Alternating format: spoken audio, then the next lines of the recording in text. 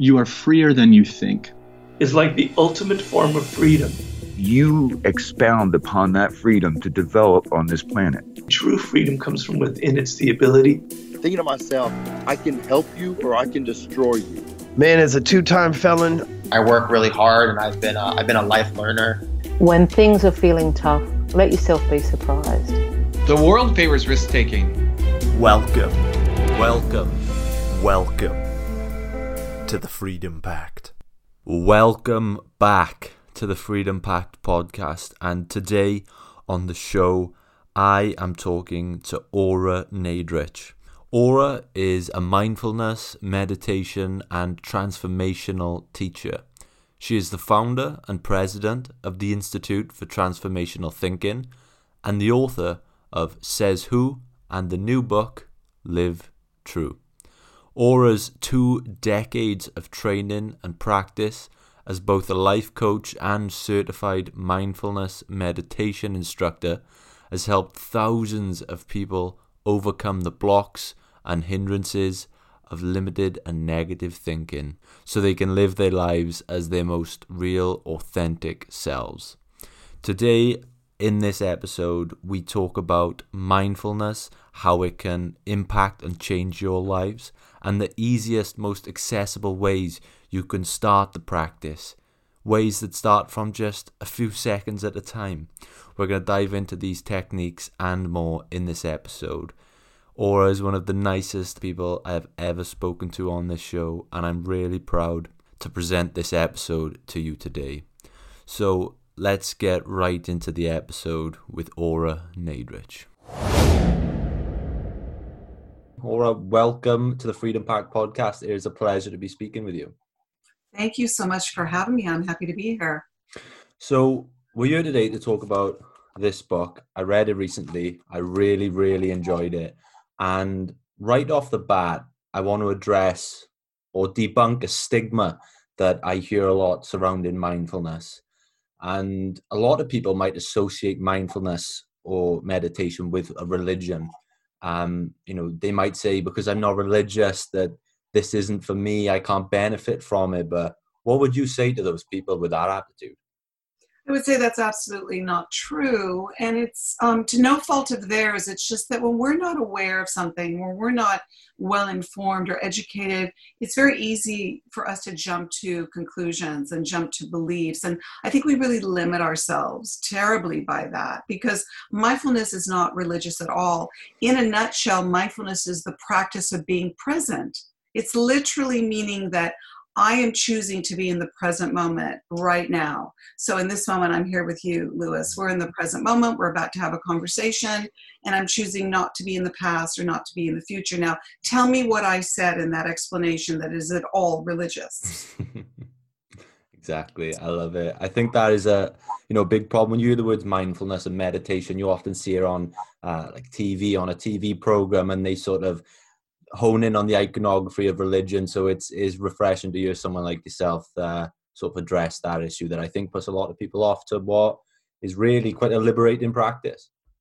It's very liberating. That's a great word to use, because really the practice of mindfulness just makes us more aware. It makes us more aware human beings. And by that I mean the more aware we are, the more aware we are of ourselves, which means our actions, our behaviors, our words, our deeds, etc. And then we become more aware of others. So we're more sensitive to others. And then you expand that even wider. It makes us more aware of our environment. It makes us more aware of the world. So really what it does is it heightens our awareness. And it's an incredible way to go through life, to just be a more aware, conscious human being. Mm-hmm. Another thing that I think may deter people from reading up on this practice a little bit more is they may think that every act of mindfulness or every act of meditation has to be this grandiose event. They think that there's so much that goes into it, that's so much time. And there's it was a lovely article I think you wrote, was it in the Huffington Post, where you said that just making your morning cup of coffee or your cup of tea can be meditation. Can you tell us a bit more about that? Absolutely. I mean, if you think about it, everything and anything can be a meditation. I mean, to the point where you could be washing dishes and you find yourself really slowly letting the water fall on the porcelain or smelling the aroma of the dishwashing liquid. So what I'm really saying is that I took a particular act, which is something I think that we can all relate to. For the most part, I think everybody at one point has a cup of tea or a cup of coffee. And if you don't drink either, make it a cup of juice or even a glass of water. And I took people into the understanding that when we are present, again, going back to mindfulness, we are in the present moment, which means we are in the moment with the very thing that we're doing. So I used the morning ritual of drinking one's cup of tea or coffee to not rush through it. I mean, we know that like here in the States where I am, there's a coffee shop on every corner. People run in, they order their frappuccinos or their macchiatos or whatever, and they jump in their cars or their Ubers and off they go. And what I was saying or really suggesting is that sit quietly, for a couple of minutes and really feel that cup of tea or coffee in your hands. Feel the warmth of it. What does it feel like? Feel it when you put it up to your lips, to your mouth. Feel the warmth of it pressing against your lips.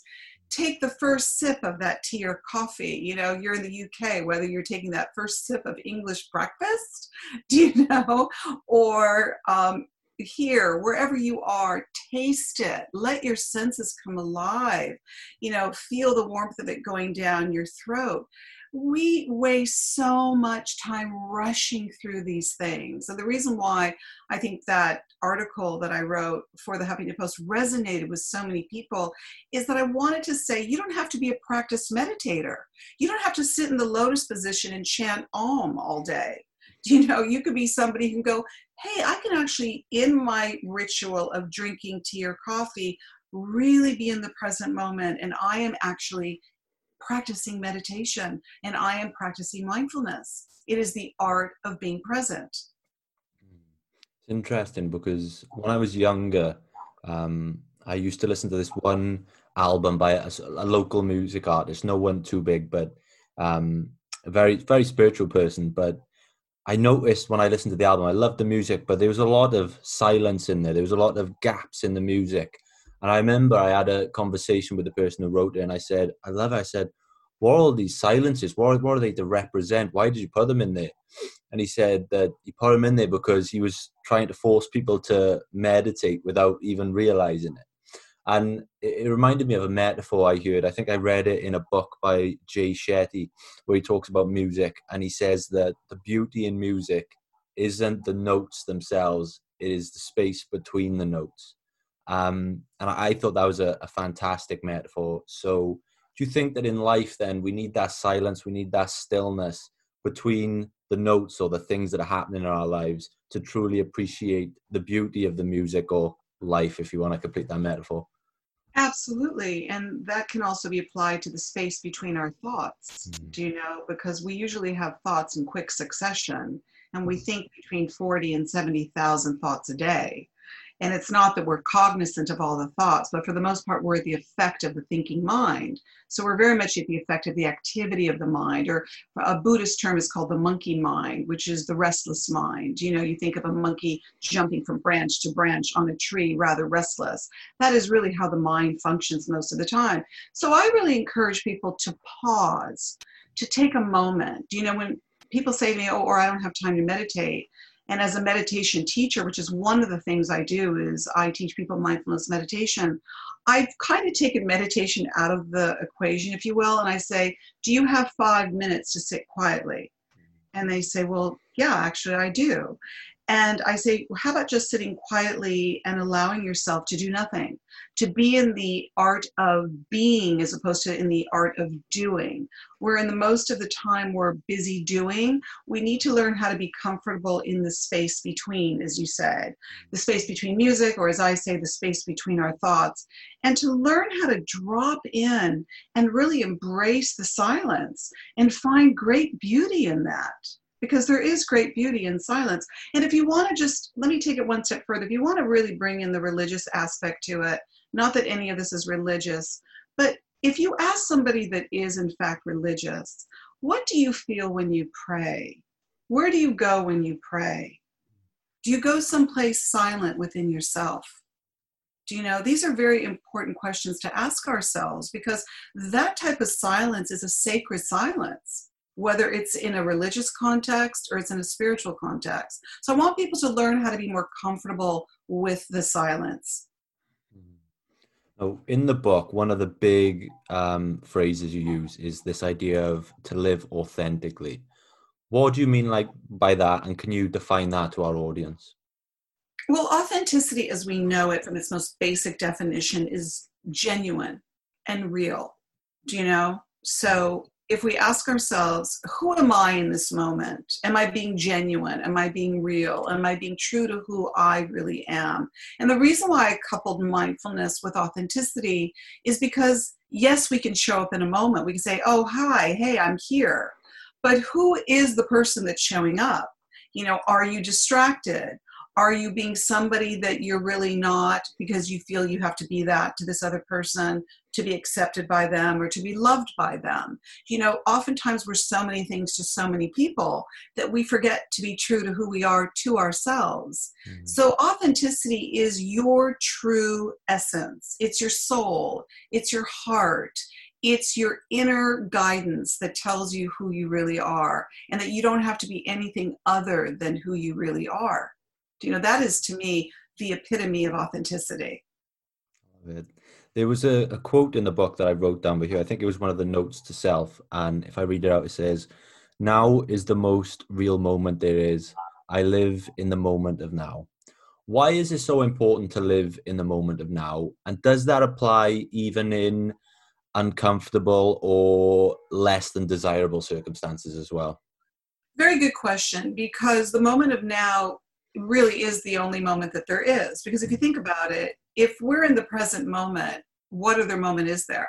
And without getting too abstract or existential or philosophical, if you will, and I don't want to really make it just about that, I want to simplify it, not to dumb it down, but to really have people understand the simplicity of these practices, is that when we are in the now, we are in the present moment. We're not in the past, which is come and gone, and we're not in the future, which is not yet here. So what's the most real moment that there is? This moment. And to acknowledge that, to take note of it and say, I am in this moment right now, and I'm most alive in this moment. What that conjures up is the awareness, again, going back to awareness with mindfulness. And it also really evokes gratitude, because it makes you acknowledge that you are one more moment alive. Could you give our audience maybe a quick practice or something they can do to work on living in the moment of now? Something they could do. Maybe it takes 5 minutes. Absolutely. I mean, like the things that I said, you know, drinking your morning cup of tea or coffee, it doesn't have to be morning, it could be afternoon, evening, whatever. Any practice that you do, even taking a walk, when you take a walk, you know, don't be on your phone. Pay attention to what's around you. Pay attention to the trees. Is the sun out? Is it overcast? Are you hearing sounds of birds? Are you hearing crickets if it's late at night? Can you look up at the heavens and watch the glistening of the stars? And I also have a really simple breathing exercise that I love to share because it takes less than a minute. Perfect. So I'm going to share that with you because your listeners can literally try it out today and go, hey, I just did a little breathing meditation. And basically what it is it's, you can keep your eyes open or you can keep your eyes closed. And I just ask that you take a deep breath in, and in your inhalation, count silently to yourself. 1, 2, 3, 4, 1. Let your breath out, and on the exhalation, count 1, 2, 3, 4, 2. Take another breath in and count silently. 1, 2, 3, 4, 3. And on your final breath out, count 1, 2, 3, 4, 4.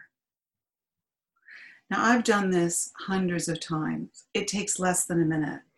What does that do? It puts you in the present moment. It connects you to your breath. It calms you down. It brings you in present moment awareness with what you're doing. And what I really want to share with your listeners is, how easy was that? So easy. So I was following along there, and I felt in a state of relaxation already. And that's what I love, is the practicality you've brought there. And that's one of the things that stuck out to me in the book, is it's not just the information, it's full of these techniques. I think it's a fantastic way. And like you said, some of them take less than a minute. They do. They really do. And all you have to do is just be available and just show up for that moment. Really to acknowledge that I'm in this moment. What do I want to experience in this moment? What do I want this moment to be about? And, really to also go back to, because this isn't all just bliss all the time. Life has its ups and downs, and we know that. And we're in a very challenging time right now, as we know globally. So what I want to say, that even if you're in a difficult moment and you're having a challenging moment, be aware of what you're feeling in the moment. You might say, oh, I'm feeling really anxious right now. And even doing something like that breathing exercise can really help ameliorate that anxiety. So when you show up in the moment, be it a beautiful, pleasant, even blissful moment, that's great. But I also want you to know that there are things you can do to stay connected and to even calm yourself down when you're in a difficult moment. Because there will be difficult moments, for sure. One of my favorite things or topics to read about is stoicism philosophy. And one of the things they talk about is this idea of the past, and not spending time dwelling on the past, and only to spend time dwelling on the things that you can control, the things that are actually happening. And there's a chapter on your book about the past, in your book about the past. And I think it's a big problem for a lot of people today, where they let the events of their past sort of trap them, and they become sort of slaves to their past, and it plays on their mind. But why do you think it's so detrimental for us to cast our mind back and think what could have been? Well, think about it. You're trying to redo a time frame that doesn't exist. I mean, just let's try and be logical about it. We can't crawl back into the past any more than a snake that sheds its skin cannot crawl back into its skin. It has shed it for a new skin to grow. And living in the past, I think in many ways keeps people very stuck in it. And for a lot of people, it's an excuse to use to not get on with the present and to really embrace the present. So they're really busy lamenting or begrudging or trying to redo in their mind over and over again, like, well, I could have done this and I could have said this. And if only this had happened, I would be this today. This is a waste of precious time. We spend an inordinate amount of time in two time frames, the past and the future. And we are most uncomfortable oftentimes in the present. And we're never going to get these moments again. They're going to be gone. And you don't want to wait till the latter parts of your life when you wish you hadn't wasted so much precious time in the present. It's interesting you say that. We spoke maybe a year ago now to an author called Bronnie Ware, who wrote a book called The 5 Regrets of the Dying. She was a palliative care nurse, and she spoke to people who were on their deathbed about their regrets. And one of the main things she talked about was that, they regretted spending so much of their time dwelling on events that already happened. And so my question would be is, how can we, for those people who are stuck in that mind frame where they're always thinking about the past, what is the best thing they can do to move forward and leave that behind? Is there a case of doing those practices we've already talked about and living in the now? Yeah, and having an awareness, I have my first book called Says Who, which is a cognitive method for transforming negative and fear-based thoughts. And it's a really good book to refer to because it gives you actual, 7 questions to ask yourself when a thought comes up that really doesn't serve your well-being at all. So if somebody's aware, let's say, that their mind is drifting into the past and they're trying, they have resentment towards something they wish had gone differently, where mindfulness comes into play, which is really helpful, is it's having the awareness like, there I go again. I'm starting to get out of the moment. I'm starting to go back into the past. And when you have an awareness of that, you can say something to yourself to the likes of, let me bring my focus and awareness back to the moment that I'm in right now. This moment is important to me. This moment matters. I don't want to waste this moment by letting my mind wander to a time that no longer exists. This is the beauty of mindfulness. Mindfulness catches us really quickly when the mind starts to wander. And according to research out of Harvard, our mind wanders almost 50% of the time. So you have to ask yourself, where is my mind going? It's going into the past and it's going into the future. So it needs our help. And mindfulness is a great practice to, you can even be humorous about this with yourself. You can say, oh, there I go again. I'm starting to worry about what might happen later, or what I'm going to have for dinner, or what's going to happen tomorrow, or I'm worrying or lamenting or begrudging how my past is going to affect my present. So I really advise listeners to catch yourself. And by the way, one of the descriptions of mindfulness is being in the present moment with total awareness, self-acceptance, non-judgment. And what I like to say is the cherry on top of the sundae, self-love. So when you find yourself slipping into the past or worrying about the future, just gently bring yourself back into the moment. Gently bring yourself back, like a friendly reminder or note to self, like I have in my book, like, oh, note to self, I'm wandering. Where am I going? Why is this moment not enough for me? What moment do I think is going to be better than this moment? And even if this moment is difficult, let me move through it with awareness, and think of ways in which I can help myself move through it better. I love that. It's got me reminiscent of maybe 2 years back when I first started looking into meditation. And the first thing I did to really get into it, and all I did was I started off and made myself sit down with my back against the wall for 2 minutes, close my eyes and just stay in the silence and focus on my breath. So I just, not any specific breathing pattern, I would just think and be aware of the rhythm of my breath. And I try and focus on that. And it was surprising how quickly your mind can forget about that and go somewhere else. And then it was just a case of going, oh, okay, right, let's go back to the breath. And then it would slip away again. And that is the first thing that really got me into meditation. So I turn the question over to you. I'm just curious personally, where did your journey begin with meditation? My journey began with meditation. I was very fortunate, and I feel that my life journey has been very synchronistic. Like, things have presented themselves to me just at a time when I was ripe to accept it. And when you stay open on the life journey and you want to learn and you want to evolve and you want to grow, amazing things can come into your life if you stay open and you allow for it. So I actually was an actress for 10 years, and it was a pretty stressful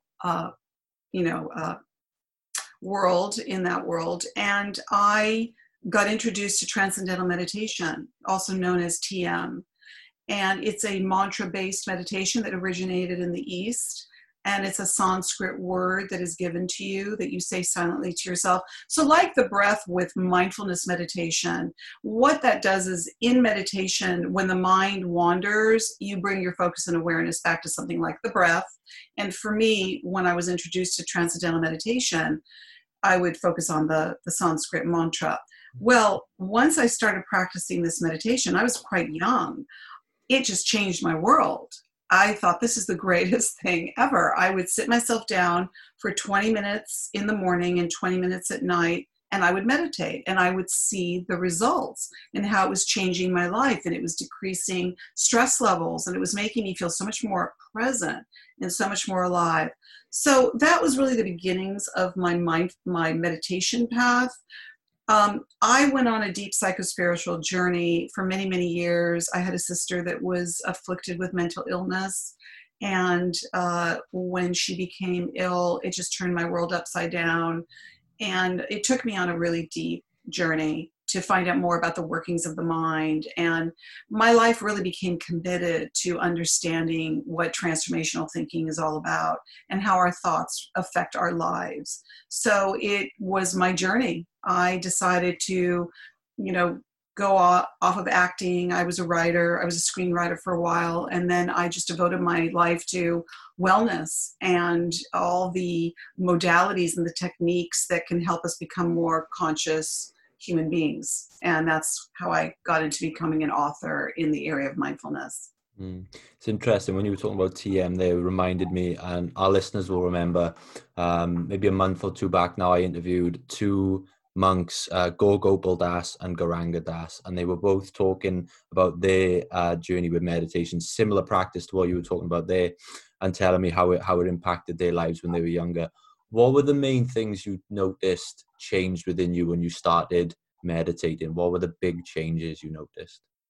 I think for me immediately, it really connected me to something that I now know many years later because I've devoted my life to the path of awakening and self-realization, is that I was connecting to something that can be called oneness, unity consciousness, divine presence, whatever you want to call it. This is a personal understanding, from a Buddhist term, it can mean reaching samadhi. It's like reaching that self or non-self state where you really are one with everything. There is no separation. So I would have these experiences that were almost ineffable. They were hard to put into words. And what was happening is that I became so present through the practice of meditation, through breathing and allowing myself to stay open in the practice, that I would experience these extraordinary things that not only just the sort of scientific proven aspects of what meditation does. It lowers your blood pressure. It makes you sleep better. There's a lot of health benefits to meditation. But what I initially remember was sitting there in meditation and feeling something that I knew was so amazing. And that was it for me. Like, I knew that there is something that we can achieve, that we can realize when we let go of our fear and when we surrender to not being in control or over-identified with our identities or our personas, and we'll really allow ourselves to be so present that we can really experience high levels of awareness and higher levels of consciousness. And once I glimpsed that, once I experienced it, I was devoted to the ongoing journey of awakening. Going back almost 2 years ago now, me and my best friend, we were on a trip in Nepal. We were doing the Mount Everest base camp trek. And I think we were a few days into the trek, and the 8-hour days of continuous walking, with you got a bag on. And I just remember I was starting to moan. I was starting to be a bit miserable. And my friend turned to me, he said, look where we are. Like, why are you moaning? And I was like, I can't, I'm in my head. It's, I'm stressed because of this and that. And he said to me at the time, he said, you need to calm down. So he said, just focus on one thing. And he pointed to a tree and he said, pick out one leaf on that tree and just stare at that for a minute while we walk. And I started doing that. And as we kept doing the trek, I kept finding little things, so like a rock that I would focus on, or an animal that I would focus on. Is this an example of what you call in the book life gazing? And if so, what can life gazing do for us? That's such a great story. That's beautiful. My husband and my son also went to Nepal, and that's an amazing place to be. I have not been, so it's exciting to know that you were there as well. And I love the story that you share, because that's also a story that to me brings up the way in which the mind takes over. And going back to the monkey mind, where the mind goes, oh, this is so hard. Oh, I can't do this. Oh, this is so stressful. It starts to create a narrative in our mind. And what happens is we give up or we surrender to that narrative. And you could have easily just stopped your journey and said, I don't think I can do this. But you forged ahead. And that's the beauty of transcending the thoughts that are in our mind that want to undermine us reaching our goals. So life gazing is something that I introduced in the book because, yes, focusing on a leaf on a tree, and I'm a big fan of life gazing because when we look around us and we look at all the extraordinary beauty that is around us, and it can be something as simple as a leaf on a tree, or the way in which a breeze is causing that branch to undulate, or it could be the birds flying across the sky. Or for me, I've got a big window in front of me, which I life gaze a lot. And that can be when you're indoors and you're looking outside, or go outside and literally just look up at the sky, watch the clouds moving across the sky, which is something that's very metaphorical to meditation, by the way, because in meditation, what is said that when the thoughts move through the mind, rather than to get attached to a thought, think of thoughts like clouds moving across the sky. So life gazing connects us to something greater, more beautiful, more expansive than just a thought that we get attached to. And I highly recommend it. And I think the way in which you shared your story shows you that you, in fact, diverted your attention off of self, and kind of the concerns that you were having, which is the mental looping of the mind. And your friend, which is wonderful that you had a partner with you at the time, they could say, hey, put your attention over here. And that can change your entire experience in a nanosecond. Do you know what I mean? I mean, literally, your whole perspective gets changed. Yeah, I would recommend the technique to everyone. It's something I do on a daily basis now. If I'm ever feeling stressed or worried, or I find myself moaning or being negative, it's the one thing I always turn to. I think it's an absolutely amazing practice. Yeah, life gazing, and it's something everybody and anybody can do. Go outside, feel the grass under your feet, go walk on the beach, go take a hike, smell the air, look at a leaf. I mean, it goes on and on and on as to what we can do to get outside of our heads and get outside of that negative looping that the mind tends to go to. Mm-hmm. Just shift your perspective, move it elsewhere. One thing I would love to ask you, for the youth out there, actually, I think this is probably a big problem for them right now. I think, the world at the moment is moving so fast. It seems that young people are getting older, and they're looking towards the future. Everyone's saying, you've got to have a plan. You've got to look towards the future. You've got to consider this. What are you going to do? Where do you see yourself 5 years from now? And, it'd be quite easy of me to say, just forget about the future, but that's probably not a sensible approach. So what is the ideal relationship we should have with the future? Such a good question especially for the younger gens, like, what does the future look like for you? And not look at the future with something of worry, even though we're living in a unprecedented time and there's a lot to think about. And the world is changing very quickly. I think we know that. I believe that this is a big shift that's happening globally, and that it's a great time for personal transformation. So as far as just like, literally getting practical as far as how am I going to pay the rent, or for families that are thinking, how am I going to put food on the table? I think what's really important is that asking yourself, going back to the authentic self. I mean, there's nothing wrong with getting a job because you need to pay the rent. And it might not be what's calling to your soul. But whatever you think of doing moving forward, ask yourself if it really does call to the authentic self. Are you compromising? Are you doing something that you don't really want to do? And if somebody listening were to say to me, I understand that, but I have to get a job. I have to pay my rent. I would say, okay, I get that. Then go and get a job. But think about moving forward. Where do you see yourself? Where do you see yourself being in a way that really can express your authentic self in the best way possible? What do you think you have to offer? What do you think your purpose is in this lifetime? And I'm not saying you have to do something grand or huge, like come up with the cure for cancer, although that would be pretty great. But each and every one of us is unique. Each and every one of us is special in our own way. And what you don't want to do is live the life of unhappiness or inauthenticity. So, ask yourself those questions. It's very important to have self-inquiry. It's very important to say, who am I? To ask, who am I? And what do I think I can do? Where do I think I can give of my energy, my intelligence, my truth in the best way possible? That I can not only make a difference in my own life, but maybe I can make a difference in the world. If each of us lived that way, imagine the energy, the energetic that we would be putting out on the planet. One thing that we love most on this show is practicality. And that's why I'm enjoying this conversation. That's why I enjoyed your book so much. And one of the sort of practical tools in your book you mentioned is called mindfulness repair. Could you just explain what that is to our audience and how they can best use it? Mindfulness repair, I think, is so helpful because there's a great quote that I love so much by French philosopher Pierre Teilhard de Chardin.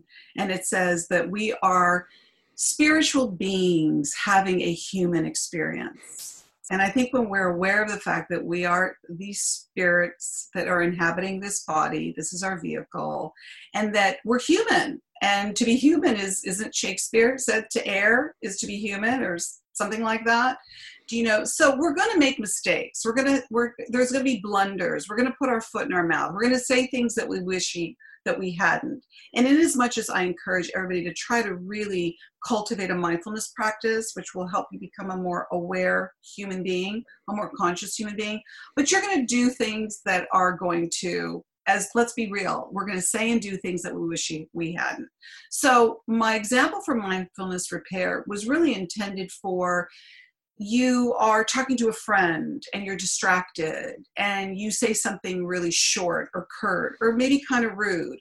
You're driving in your car and someone cuts you off and you maybe, flip them the bird or whatever. There are things that we can do to repair that.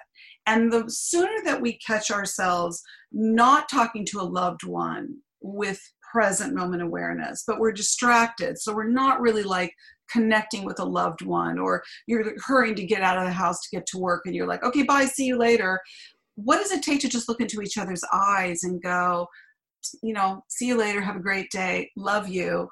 And so people get on the freeway and they're so unconscious to how unconscious they just were.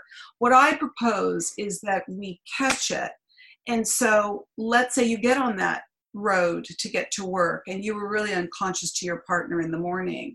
Mindfulness repair means you acknowledge that you were not present with somebody, whether it's what you did or what you said or how you acted or how you behaved.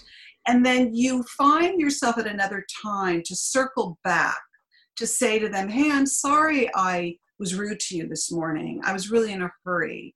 Or, you know what, I thought about the way I talked to you last night and you know what, I wasn't really listening. I was so busy talking that I wasn't really giving you the respect that you deserve to listen. And what this does is it's a repair, if you will. And the person that you do this with, more often than not, is going to be really touched or taken by you taking the time to do that and go, wow, they care enough about me to circle back around to go, hey, I was really being foolish, I was being an idiot, or I was being insensitive, or whatever. The more we do that, the more we're helping ourselves become more conscious human beings. And that's the goal, I feel, for us to become more conscious human beings on this planet.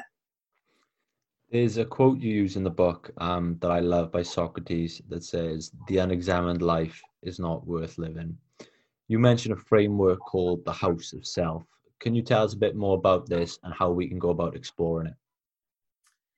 The House of Self means literally the house of who we are. And that requires the inner journey, and we can go back and sort of connect the dots from the beginning of our conversation to the end of our conversation. And really what that means is to get to know yourself better, to be unafraid to go within, to be unafraid to basically stand naked with yourself. And I don't mean disrobed. I mean, if you want to take your clothes off, that's fine too. But it's getting to know who you are fully. And I'm talking about the inner self. And that means maybe aspects of yourself, which Jung called the shadow. Those are aspects of ourselves that we may not like so much about ourselves, but we're willing to look at. So the House of Self to me is like really getting to know who lives within me, who lives within my being. What am I all about? What are the thoughts that I have? What are the beliefs that I have? How do I get to know myself better? How do I get to become more familiar with myself? And the quote by Socrates, the examined life, is really incredible because, it's like also with Carl Jung, he really encouraged us to look within so that we become more awake, and that is called the inner journey. So I highly recommend for people to become more reflective, to become more meditative, to become more contemplative, and not be afraid to get to know yourself better. You might be pleasantly surprised at what you find out about yourself. There's one thing that I'm sort of dying to ask you on a personal level, as it's probably a big weakness of mine. I'll set it with a quote, and I know I keep going back to quotes on the book, but that's probably a testament to how good the book actually is. The quote is, mindfulness keeps you on top of your thinking mind in such a way that it becomes the gatekeeper to your thoughts. What are the best practices for overthinking, or maybe negative thoughts that keep popping up in your head, maybe that hour when you're lying in bed before you fall asleep where all the bad self-talk starts rushing in, all the talk that's not serving you well and it's bringing you down? What are the best practices for dealing with that type of thinking? Well, I highly recommend my first book called Says Who, How One Simple Question Can Change the Way You Think Forever. And I have to bring that up because there are 7 pointed questions that we ask ourselves. One of them being, do I like this thought? Or does this thought make me feel better?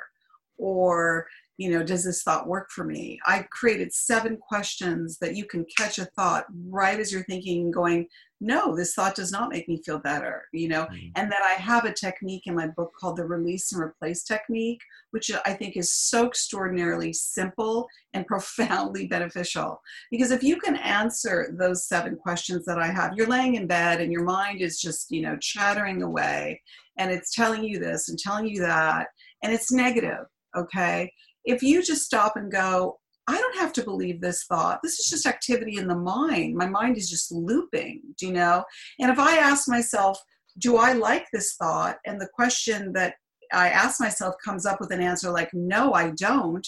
I can then replace that thought with its positive counterpart so easily. It's a choice. We think that our relationship to the thinking mind is so complex, like there's somebody thinking for us. We're not thinking these thoughts ourselves. And that when I introduced even my first book, I know your interview with me today is about my most recent book, Live True, but Says Who is really powerful because it has you understand that you have a say in the matter, that you can decide which thoughts you want to hold on to and which thoughts you want to let go of. You literally are in the driver's seat. So when people say, oh, my mind, it's like, oh, it doesn't stop. It's taking me over. I can't stop thinking. You're basically just surrendering to letting your mind wreak havoc. And who do you think is in the driver's seat? Ultimately, it's you.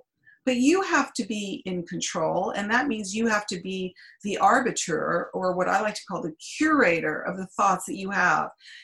This is a refining process, and it also goes into the area of neuroplasticity, because when you start to change your thoughts, you start to create new neural pathways.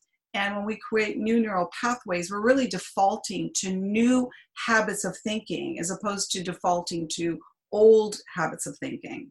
So I highly encourage people just to not, I want to make it more simple for them, if you will, that I would very much recommend you get my first book, Says Who. Try those 7 questions. They are so user-friendly that once they become automatic for you, you're going to feel like you're some kind of like warrior. Like you could like this shield, like the gladiator. You're like warding off these negative thoughts that are trying to take you over. And you're going to start to feel so empowered because you know that you can change any thought at any time and make it exactly what you want it to be. Amazing. I can't wait to check it out. We've talked a lot about the book today. I have a few questions left that are non-specific to the book. I ask every guest that comes on the show. The first one is, we've mentioned this book today, Live True. It's going to impact so many people's lives. I know it's going to impact mine as I keep going back and referencing it. But I see you're sitting right now in front of quite a busy bookshelf. Are there any books that you could recommend that have had a massive impact on your life? Well, I'm very tremendously indebted to the works of the great psychoanalyst Carl Jung. For anybody who's not familiar with Carl Jung, I would highly recommend, getting to know his work. He was a revolutionary mind in the area of psychoanalysis to get to know oneself better. His work has changed my life profoundly. But there's a lot of other books, like for mindfulness, for example, there are so many great books. You can pick up a book by Thich Nhat Hanh, the Buddhist monk, Jon Kabat-Zinn. My friend, Dr. Ronald Alexander, wrote a book, Wise Mind, Open Mind, and also one of my favorites, which is right here on my bookshelf, called Zen Mind, Beginner's Mind, which is such a little gem in that if you look at every moment with a beginner's mind, then you are so ripe to learn and to be open and to be expansive.